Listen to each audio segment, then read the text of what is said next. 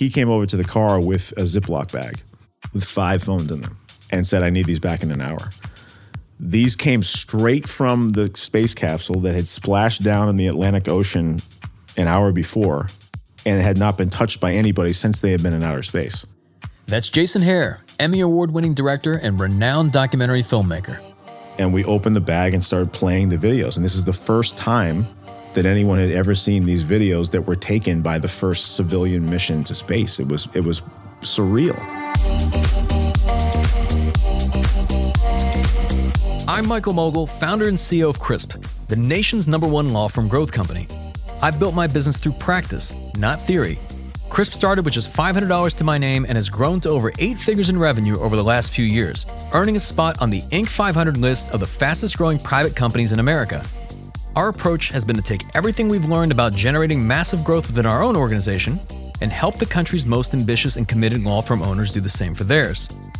In each episode of this podcast, I sit down with innovative market leaders from the legal industry and beyond to learn from those who thrive in the face of adversity, challenge the status quo, and define what it means to be a true game changer. I sat down with Jason Hehir to discuss why there are no shortcuts in the journey to mastering your craft, how having a healthy fear of failure can actually be an advantage, and what separates elite-level achievers from everyone else. They don't look back. And in my business, you want them to. So they're reluctant to sit down. You have to strap them into a chair and say, take me back to that moment in 1986 when you scored 63. What were you thinking? You want these people to have the pleasure of sitting back and reflecting on what they've done to get where they are and to take pride in that and to express pride in that and then to maybe offer up some wisdom about how they did it, you know? So to sit these people down, it's almost cathartic sometimes, is that they enjoy it. Once they know they're strapped in and they have to look back, and they can almost become wistful because they don't get a chance to do that often. That's coming up on the Game Changing Attorney podcast.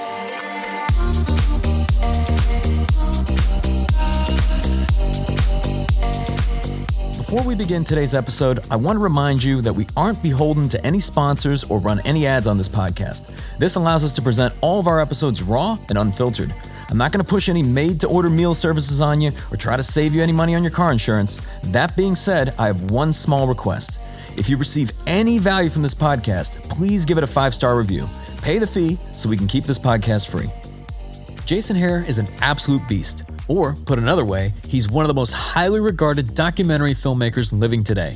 Some of his notable projects include HBO's Andre the Giant and the Michael Jordan and Chicago Bulls documentary series The Last Dance, which earned him an Emmy Award for Best Director.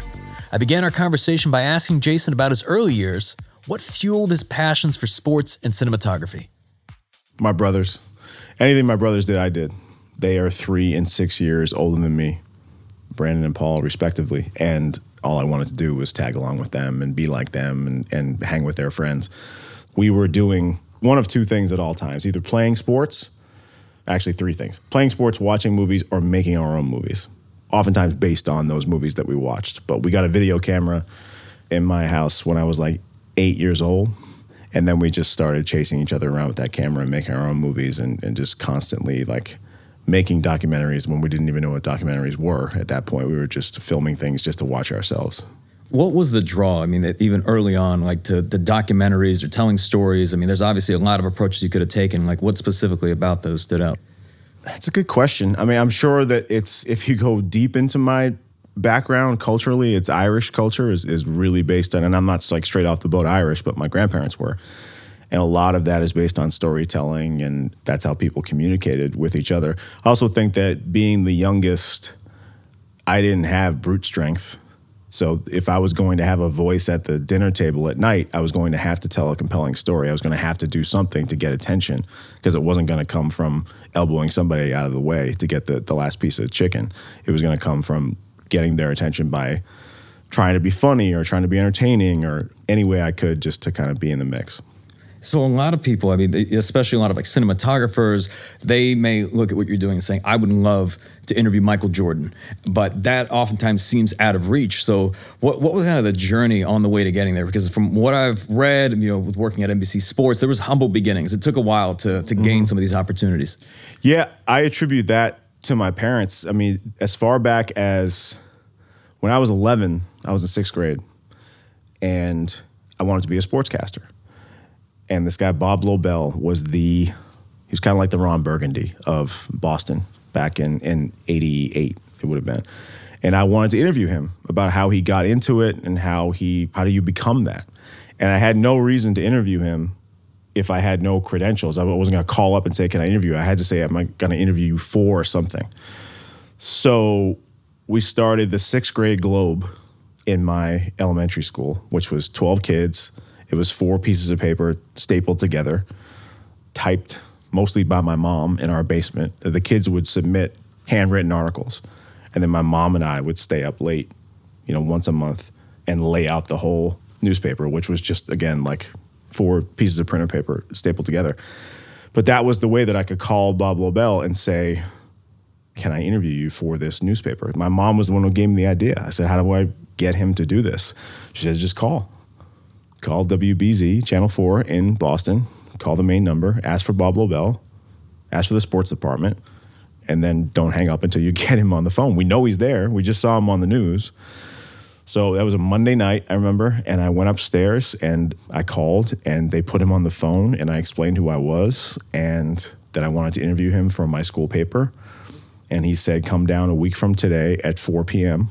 And my grandmother drove me down after school to WBZ in Boston. And I interviewed him on the set of People Are Talking, which back then was hosted by Tom Bergeron, who now we know from Dancing with the Stars and those things. But this was just like a little local news operation. And to me, though, that was the same thrill as interviewing Jordan or any other celebrity you would meet today. For me, at 11 years old, that guy was my idol. So hard-hitting questions like, what's your favorite food? And things like that. But that was my first kind of foray into it. And I've just always been really interested in getting to know people's stories and getting to know what they thought about certain things and what made them tick. So, it's hard to argue that you really paid your dues, just over the years, even as a production assistant. When you're building out and leading a team today, what do you look for in basically assembling that team? What type of people are you looking for to kind of bring on board with you? The ideal person you want is someone who has a fear of failure. There are certain unteachable things. They say, like in sports, you can't teach speed. You can't teach a fear of failure. You can't teach just a core value of teamwork and wanting to pick up the person next to you and wanting to deliver, because if you don't, the person next to you is going to be burdened with what you didn't deliver on. So that's a huge component to it. And then having the kind of personality where we want to have a beer with you after work too. I used to say we have a no assholes policy, but everyone has a no assholes policy. No one has a pro assholes policy, but it's finding like-minded people who share your passions, oftentimes your sensibilities, but that's not necessarily imperative, because you need people who don't have your sensibilities, because as my old boss used to say, there has to be some blood on the tracks at the end of the process. We have to have some fights and have some pushback against like how we're doing things, or else, because if it was just your way, you could clone yourself and make 10 people who were going to just be yes men. But that's not what leads to the best product, at least creatively. So fear of failure, an individual voice, creative voice. It's been really, really rewarding to see people whose confidence has burgeoned as they've been part of the teams that I've put together find their own voices and be directing their own things now. That's the opportunities of the many. Maybe the one that I value the most is that now I get to nurture younger talent. We have a program that we're doing with Viacom right now, all based on the fact that right after The Last Dance, I had a conversation with my agent and said that a lot of the edit rooms that I go into in the doc space are populated by people who look exactly like me. A lot of white men, a few white women, but very few people of color in those edit rooms in that particular field. And we could go into the whole thing about the history of docs and why that was not the most generous place for people of color to gravitate towards. So that all led to a 5 documentary project that we're doing with Viacom that's going to be entirely directed and produced by young directors of color, telling stories that are personal to them. So that's been a really rewarding part of this thing. But it comes down to that, the passion for what we're doing, a fear of failure, and the congeniality to want to go grab dinner or grab a beer after work. So when you say fear of failure, do you mean kind of like in the Andy Grove sense, like only the paranoid survive and that paranoia produces a better work product, or do you mean it in some other way? I'm not pro paranoia. I was that person. when I was in my early 20s especially, I valued, because I came up, the network environment, NBC, CBS, ABC, Fox, it was a badge of honor if you stayed until 3 a.m. and got up the next day and came in at 7 a.m. and threw up because you were so exhausted. And I went through all of that stuff. It's one of the reasons I got out of that corporate network world, because there's got to be room for life outside of that. I mean, it doesn't mean you don't work hard, but I was 50 pounds lighter when I started 3 months into NBC back then, 24 years ago, because I was so stressed out. My clothes barely fit me because I was so stressed out. I wasn't eating, I wasn't sleeping. All I cared about was not failing at that job. And that was a $100 a day job living in New York. I mean, it was basically you're qualifying for food stamps at that point. But I had a massive screw up my first week that I was at NBC. For people who know how to score golf, the lower the score, the better. So -6 is better than -2. And we weren't allowed to touch the machines because it was all union machines. So in the morning, we're building all the graphics for that day of sports updates. It was a Saturday afternoon show. And we would come on at like halftime with like, what else is going on in the world of sports? It was a football game. And one of the things was a golf tournament. And I instructed the union guy who was typing in all the scores to put -2 ahead of -6. I was so nervous that day that I couldn't get my pen in the cap. My hands were shaking underneath the table. We were live. I had a headset on. We're live in a control room. 3, 2, 1, you're live on the air. And I didn't know what I was doing. There was no training program for this. Just thrown into the fire. I forgot my Social Security number, so I didn't get paid that week because I couldn't sign in. And I was too embarrassed to tell them, like, I forget my number. I was just panicking, but trying to exude at least some semblance of poise.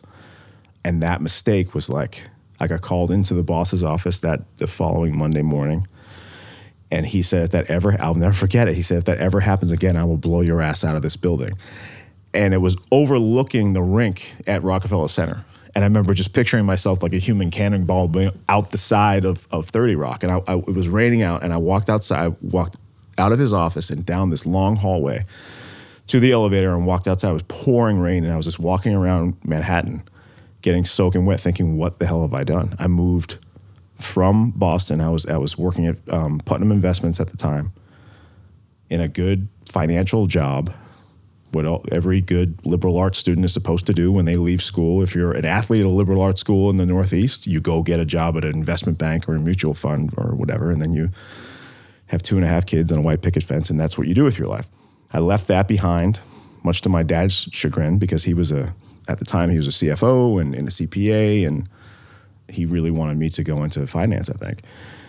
And I gave it all up to come down here, and the first week on the job, I almost screwed the whole thing up. So my parents came down to visit me a couple of months later, and my mom could hardly recognize me. She thought that there was something wrong. Like I was like, I'd become an addict or something like that, but it was just stress. So when I say fear of failure, I mean fear of disappointing those on the team around you. Everyone has a role. Now, it's my job as a team leader, or it's any team leader's job, to put you in the right place to succeed and to give you exactly what's expected of you. And I wasn't always good at that, because I didn't always have bosses who were good at that. And I thought, like, all right, you're really good if you know how to do this without being told. And that's bullshit. It's not fair. Now, I was lucky enough to make it through the fire and just kind of like improvised. But you owe any 21-year-old off the street, any 61-year-old off the street, the dignity of saying, okay, you're hired for this job. This is what you're expected to do. These are the days you're expected to do this on. These are the hours within which you're expected to do it. There has to be parameters. So I've learned more from bad bosses than I have from good bosses about how to lead. And I'm not the best leader still, but I certainly have learned more of what not to do than what to do. So I imagine a lot of people that are going to be listening to this, they're familiar with The Last Dance. But before we get there, I want to talk about the Andre the Giant documentary, which for the people who have not had an opportunity to watch this yet on HBO, it's absolutely phenomenal. This is probably my first exposure to a documentary that you had directed. How did that come to be? Because you mentioned that you almost turned that down. Yeah. So Bill Simmons, who co-created 30 for 30 at ESPN with Connor Schell, that was among the first slate of docs he wanted to do. Maybe the 5 docs that were real passion projects to him. He wanted to tell that Andre the Giant story as part of the 30 for 30 franchise. And whatever was happening politically between Vince McMahon, the WWE, and ESPN, it never came to fruition. So when Bill then left ESPN and started his partnership with HBO, that project was brought to life again. And he called me and said, we're going to do this, and I'd love for you to direct it. And I initially said no. So Bill called me and said, I had a relationship with him already because I had done the Fab Five, 30 for 30, which he oversaw for ESPN. I also did a short film about a boxer called The Brink for Grantland when he ran Grantland at ESPN. So he called and said, I think that you'd be great for this. And I said, I don't think I'm your guy because I'm not passionate about wrestling. I didn't grow up watching it. I know people who are passionate about wrestling. That's among the most passionate fan bases that you can find. And I just assumed that they wanted to cover Andre the Giant as if he was a quote-unquote real athlete. So cover his winning the belt or whatever as if it was a real event, like the World Series in 1975 would do Andre winning the belt or having some big match at Madison Square Garden in 1975. I said I'd be more interested in telling the story of Andre Rousimov, this 7-foot, 500-pound guy who had to navigate a world that was not built for him. What it was like for him as a kid, when this condition started to develop, how he got into the business, how he navigated the business, how he navigated the world, how he got in and out of a car, how he got on and off a plane. And Bill luckily said that's exactly what we want to do. So Peter Nelson at that point was the president of HBO Sports, and he's also a friend.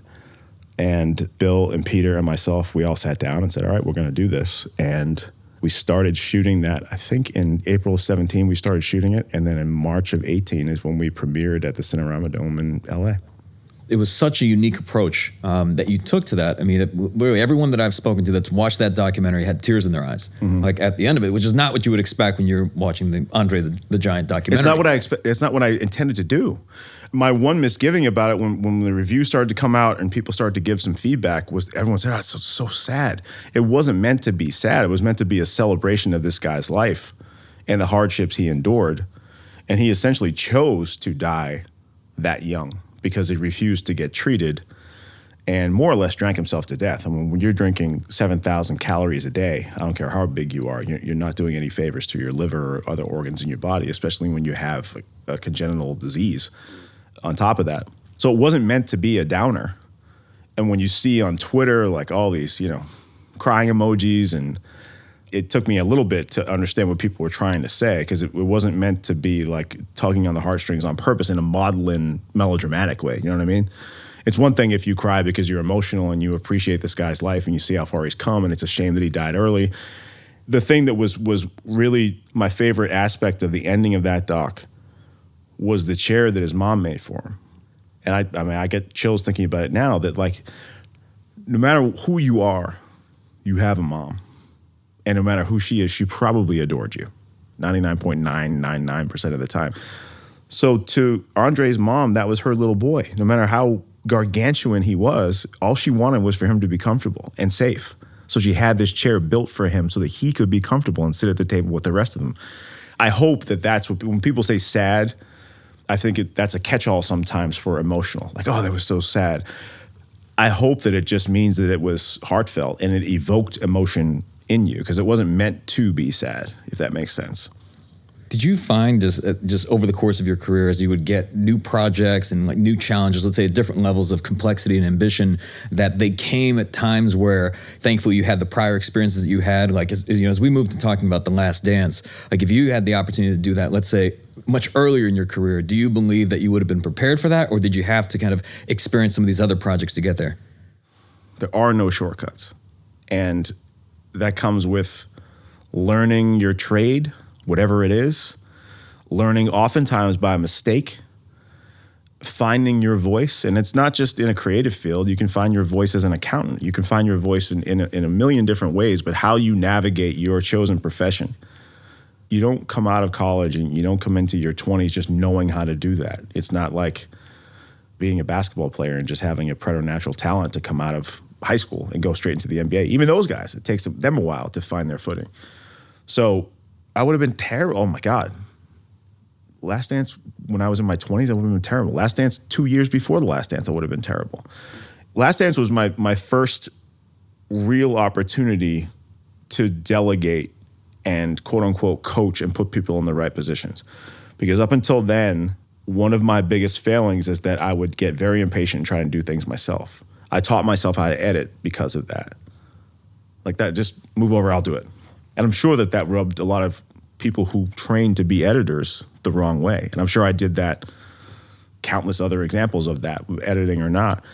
There was too much work to do that. We had 4 full-time editors on staff. I was doing some editing as well, but we have 4 full-time editors on staff. There aren't enough hours in the day for me to have said, all right, move over, I'm going to do this myself. I'd still be editing if that was the case. And there were certain people who were better at certain things. There were certain people who were better at editing verite footage, and certain people who were better working with archival footage, and certain people who were better editing montages and cutting to music and hitting beats. So I had to, instead of saying like, oh, so-and-so said, this guy Ralph is a great editor, hire him, I trust so-and-so.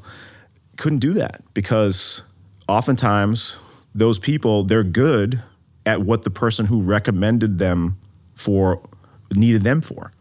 But maybe you need them for a completely different purpose.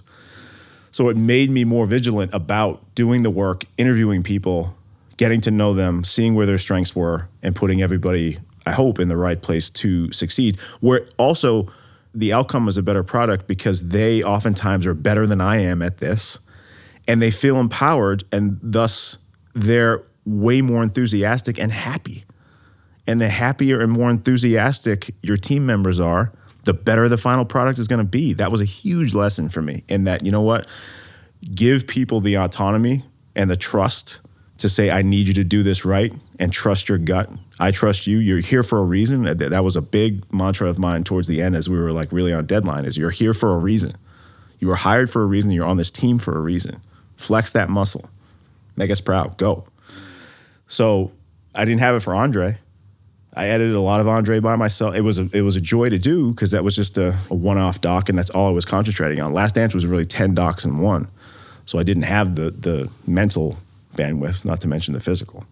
I want to talk about kind of the preparation that went into The Last Dance, because originally it wasn't going to be 10 episodes, right? I think it was originally maybe 8 episodes, and then even the research leading up to it, and then all the interviews that you had to do during. What did that look like? I want people to get a sense of like what the scale was of that. I mean, I believe you spent 2 years just doing research. Yeah, so July of 2016, Mike Tolan, the executive producer, came to me and told me about the project, and they already had a deck made for the project. At that point, it was outlined to be 8 episodes. One of the final pages of that deck had 10, this was 4 distributors, because they were still deciding who was going to air this thing, who was going to buy it. And it was to prove to distributors, we have some big names here. So the final page was 10 potential directors. And it was like Peter Berg, Spike Lee, my friend Ezra Edelman, who did the OJ doc. Ezra was by far the least known person on that page. And I'm looking at Mike like, what am I doing here, man? Like, no one can even pronounce my name if they see my name on a paper, but they certainly don't know who I am. So I felt like it was like they got 10 no's, and then they started going through their Rolodex, and they finally got to the H's, and they said, all right, let's call Jason Hehir. I think that's where the little brother in me came out. All right, good. I'm going to show you that I can do it as well or better than these people. Who knows if that's true or not. But the competitor in me, I turned into the 8-year-old in my backyard playing wiffle ball at that point, wanting to prove to my brothers that I can play with them and their friends. That's what those directors, those 10 guys on a page, that's what they were to me when I saw that. So I went into kind of bunker mode for 2 weeks and wrote out a 14-page outline of what I thought the 8 episodes should be. That made its way to Jordan's people and some execs at the NBA. And then I had a meeting with them. And they said to me, do you think that this can be 8 episodes, wall to wall, just the footage from 98, no interviews? And I said no. And that's when I thought, this is not going to happen. Because I can't tell them yes, because it won't work. As bad as I want this job, it will not work. We need current interviews from people, and I think this should be about more than the 98 season. We should use the 98 season as a lens to examine that era.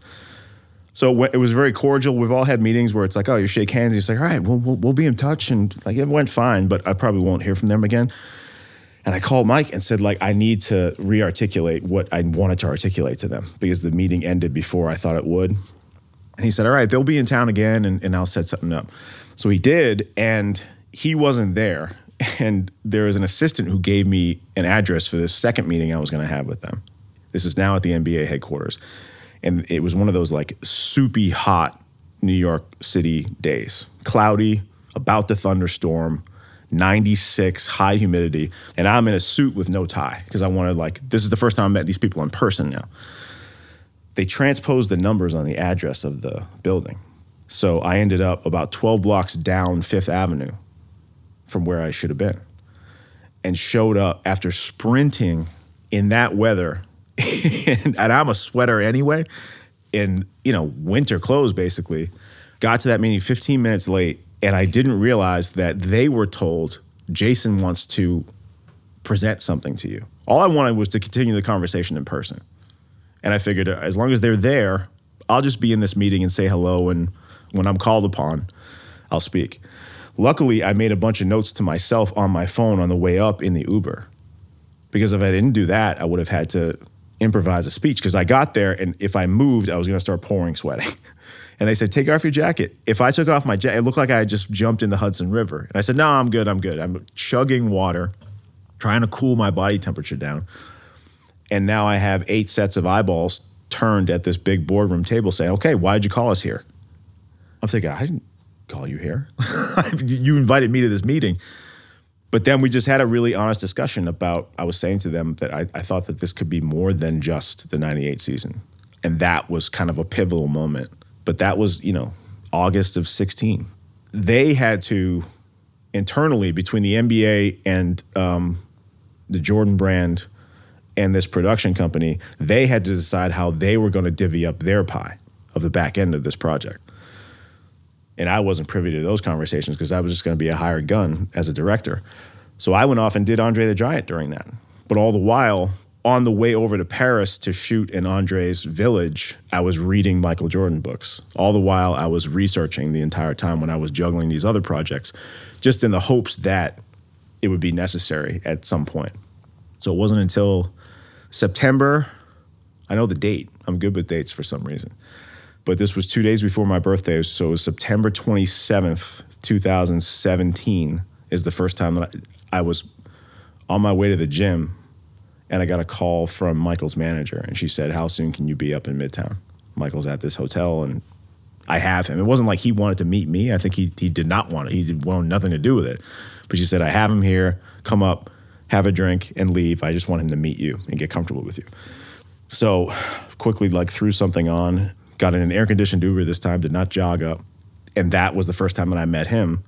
But that was well over a year after I had started researching this thing. And then we didn't roll cameras until June 26, 2018. So it was a very, very long, it was almost 2 years of research before we first started filming the project. So what was that first meeting with Michael like? I mean, you weren't wearing Nikes, right? I was not, on purpose, by design, because I had discussed this with some people, friends of mine and people in the industry. If and when this first meeting with Michael happens, is he going to think I'm a kiss ass if I'm wearing Jordans? Is he going to be offended if I'm not? I don't know what kind of guy he is. So I figured I'd go agnostic and just I put the same suit with no tie on because I basically have one suit. I never have to, that's not, part of my job is to wear suits. So put that same suit on and put dress shoes on so that he can't get pissed off at me for wearing it. They weren't Adidas dress shoes, they were agnostic. So the bar was elevated up from the street. It's an elevator that you have to take to another level to go to the lounge of this hotel. And I came off the elevator, this big, long, beautiful lounge, and I see these, at the end of 100 feet from me on the left side of the room, there's a pillar, and I see these long legs protruding out from it. I was like, that's clearly him. And walked over there and then came around the corner and I saw that manager who had invited me up, and she introduced me, and I just, that was kind of a surreal moment because this is a person who largely exists as a two-dimensional figure in your mind. He's a superhero. He's a guy who was on your wall as a kid. At that point, I had been in the business almost 20 years, but I had never been in the same room with him. The last time I was in the same room with Michael Jordan was when he scored 63 points on April 20th, 1986 against the Celtics. So this was surreal for me to be sitting there. But also, you just kind of like, you go into game time mode, because if I blow that meeting, it's over. So you don't get a chance to even, quote unquote, enjoy the experience of like, oh, I'm meeting Michael Jordan. It's like, no, you need to nail this, or at least walk out of here having not failed. You have to keep the ball rolling. Luckily, there's something in your head that overrides the feeling of fascination and awe. That is, you have a job to do. You're here to do a job, and you need to accomplish this set of tasks. So, how much time, like just throughout all the filming, did you end up spending with Michael? I mean, even between interviews, outside of that, I mean, I imagined it was... I think it was probably a total of like 10 hours. We did 3 interviews totaling 9 hours, or 3 interviews totaling 8 hours or so, and then there was that hour or so that I spent with him that first night, and then a Masters Sunday of 2018, same hotel, and the same manager called and said, what are you doing tomorrow? She called on a Saturday night and said, what are you doing tomorrow? Because he had his high school all-star game. Annual high school all-star game was going to be at Barclays.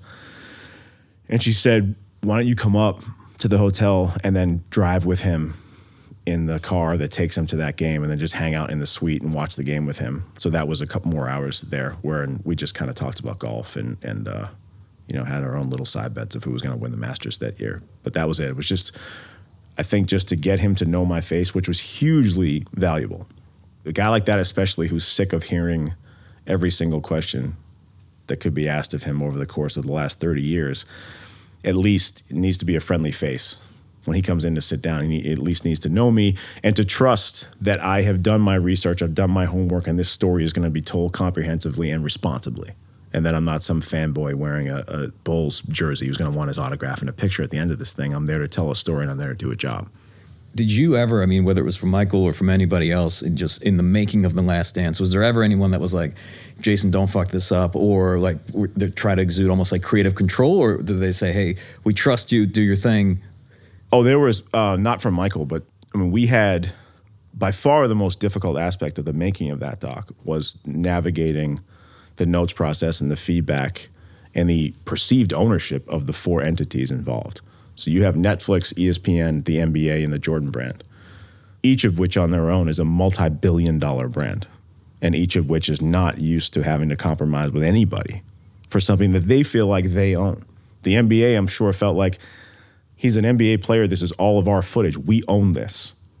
Netflix, I'm sure, thought, we paid for this thing. These guys are making this for us. We own this. ESPN, I'm sure, thought, we also paid for this, and we're the first ones on board. We have the NBA contract for X billion dollars. We own this. And then Jordan's people are thinking, subtract Michael from this thing, and there's no dance. Nothing's happening. So everybody felt that they were owning it. So that was really difficult, was to have people agree on something and then getting a phone call immediately after a meeting with someone saying in my ear, yeah, I know you said that, but you know you got to do this, right? And then to have someone call me 5 minutes later and say the exact opposite. I know you said that, but you have to do this instead of that. It was very, very difficult to know who my boss was a lot of times. And did you ever anticipate what it would turn into? Like, I mean, I imagine going into it, you obviously wanted to put your heart and soul into it, wanted it to be good, but did you ever imagine it'd be regarded as probably one of the best sports documentaries ever? The short answer is no, of course not. And the longer answer is that I'm acutely aware of why it took hold culturally the way that it did, because we were also starved for original entertainment and starved for sports. At that moment, we had literally a captive audience. People were held captive in their homes, or they agreed to be inside their homes. So I'm very proud of the way it was made, and I'm very proud of our entire team and the jobs that they did to make it what it was. I also understand that it had an exponentially larger footprint than any of us could have possibly. When I say, oftentimes people say, you can't imagine. We never could have imagined this.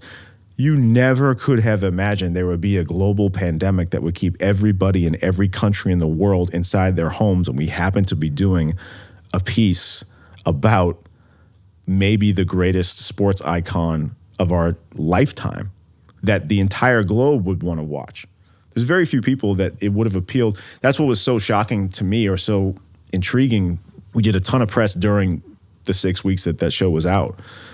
And I knew if I was doing an interview with someone and LA, and it was like the host of a morning show in LA. They were in their living room, and so was I, because we're all American and we're all in our American living rooms. But then you would do something with someone in Australia and Vietnam and Portugal and London, and everybody's at home.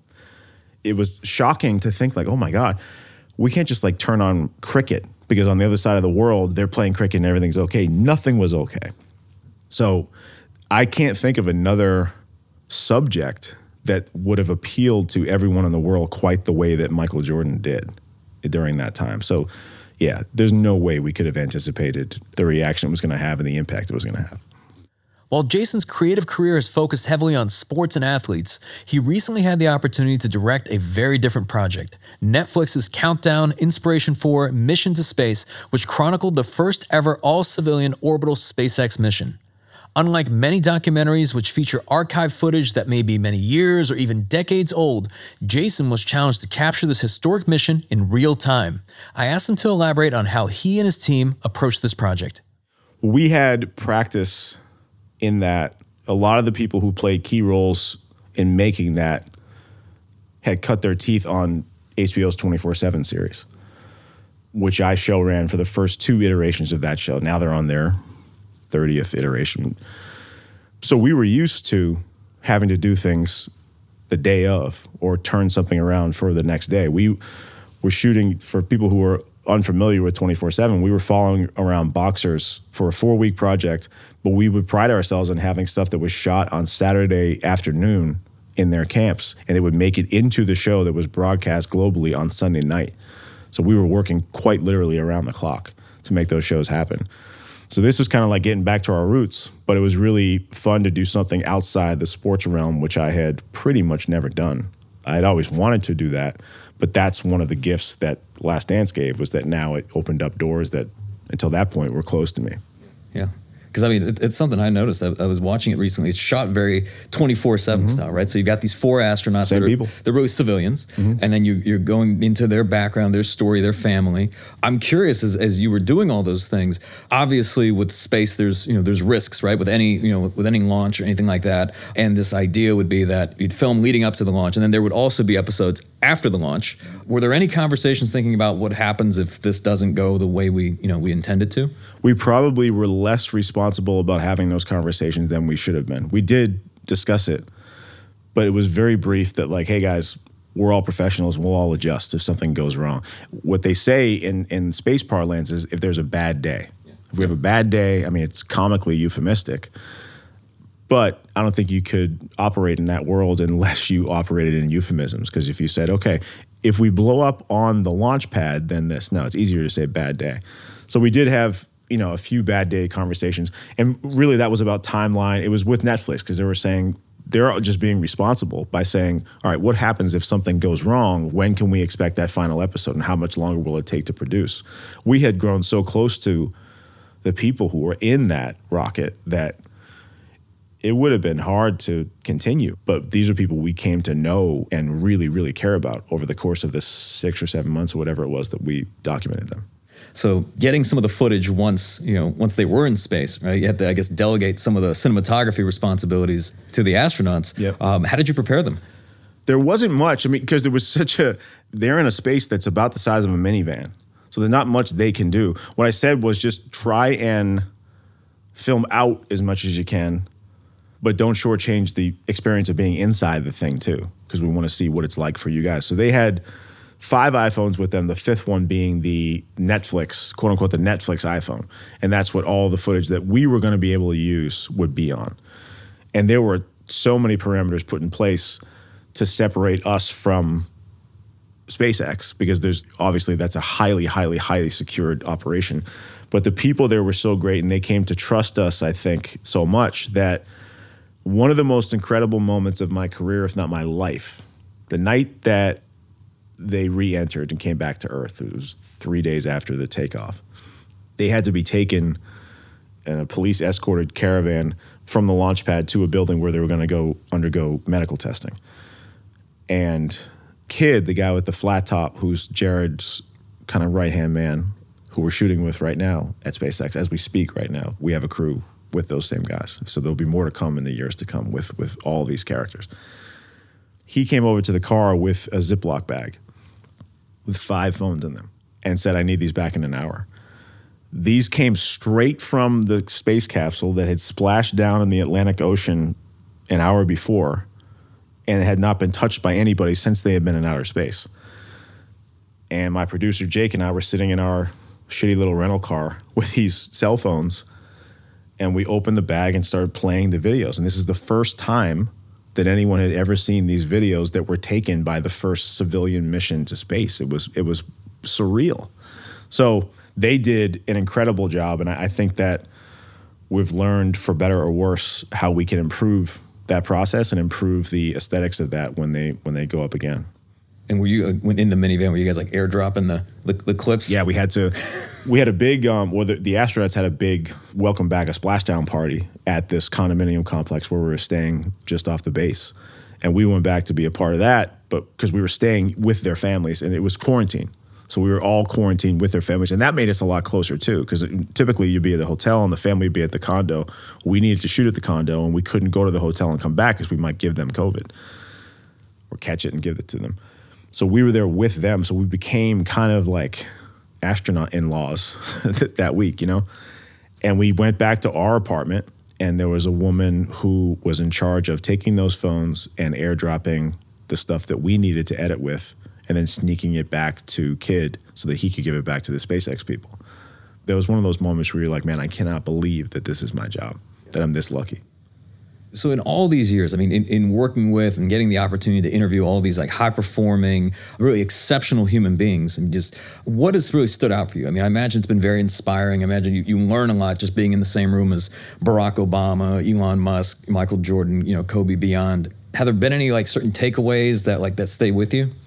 One of the common denominators with all those people you mentioned is that they don't look back. And in my business, you want them to. So they're reluctant to sit down. You have to strap them into a chair and say, take me back to that moment in 1986 when you scored 63. What were you thinking? They're not used to doing that. When we were first researching the Under the Giant doc and I was being vetted by WWE, I had to go through all these henchmen, and the last guy you have to meet with is Vince McMahon. So I went into his office and I was saying to him that earlier that day, the librarian of WWE had brought me to this warehouse in Connecticut where all of these pieces of history, of wrestling history, are stored.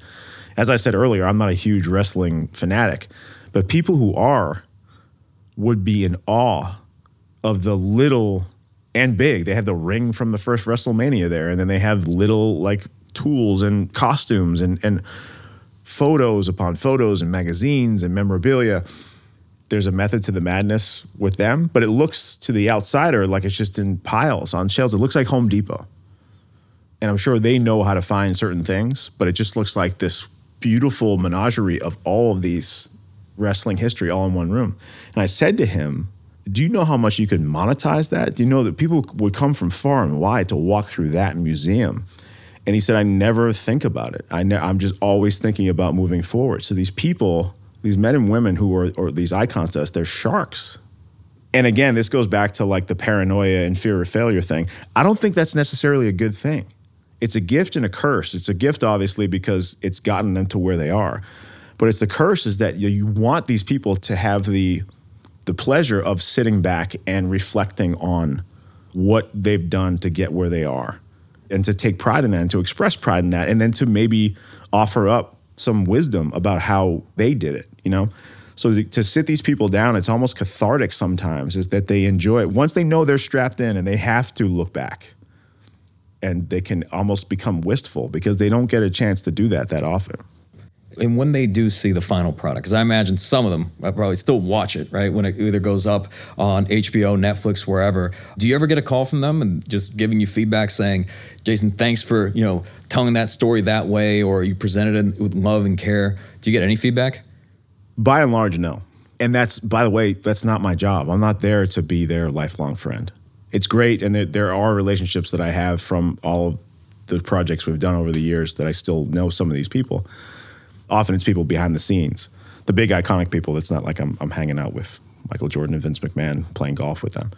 But I remember the Fab Five doc, Steve Fisher was their coach, and he was fired due to some of the controversy that stemmed from that Fab Five team and teams later on who were taking money and just behaving inappropriately. And Fisher, I feel, was scapegoated because he was the head coach, but there were things going on with boosters and insiders that he, may or may not have been privy to. I just know that he could not have been a nicer guy. And there's of all my travels in this business, he's one of the nicest, finest people that I've ever met. And he had the respect of all of his players. To a man, worship that guy and love him. And he was reluctant to let us in. They had home video footage of them. He took the guys on a trip to Europe. He and his wife took all the players to Europe to play in some exhibition games after their freshman year. And there was home video of that, and I knew it existed, and he was reluctant to let us have access to it. And Jalen Rose had to impress upon him, like, I know this guy, Jason. He's going to do the right thing with it.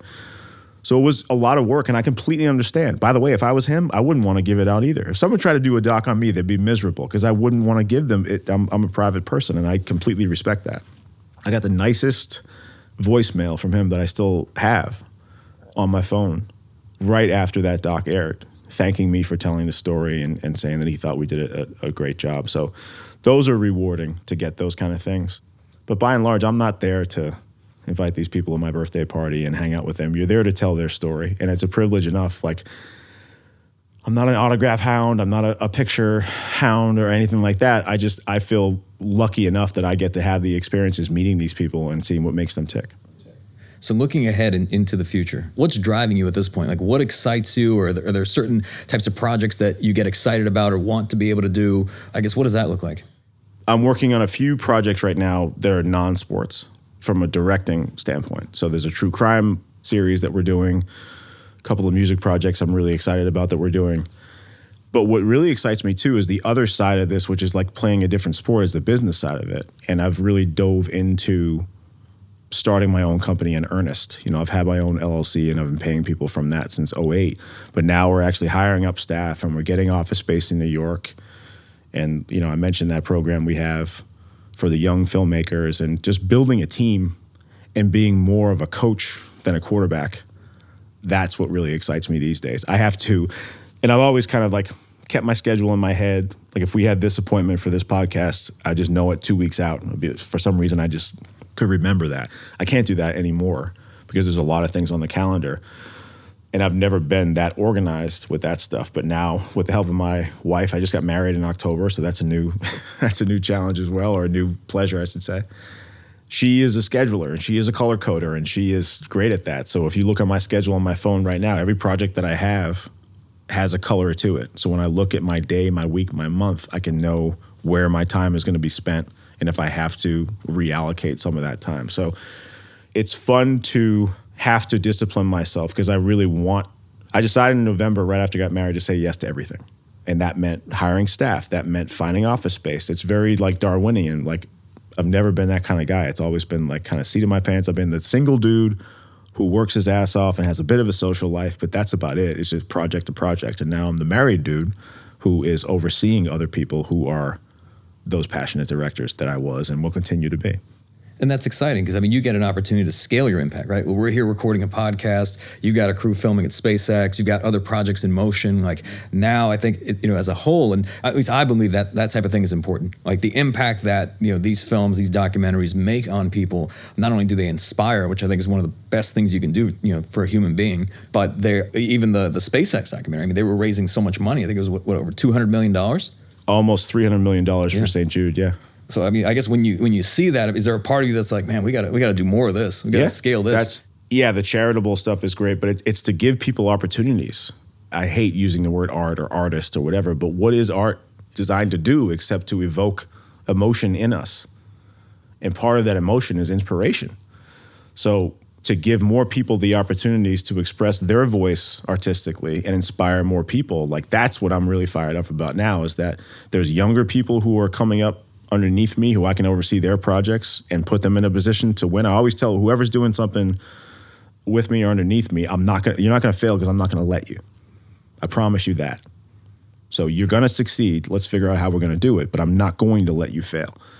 And then there's people from my past who the business has changed so much and there's been layoffs everywhere and COVID hit. Now I can give some of my mentors opportunities And they're directing films that they always wanted to direct, passion projects that they wanted to do that I knew about when I was under them. So there's some full circle moments that are really cool there too, but at the same time, mentoring younger talent, it's a really, really exciting, fun time. Jason, as we come to a close, this being the Game Changing Attorney podcast, what does being a game changer mean to you?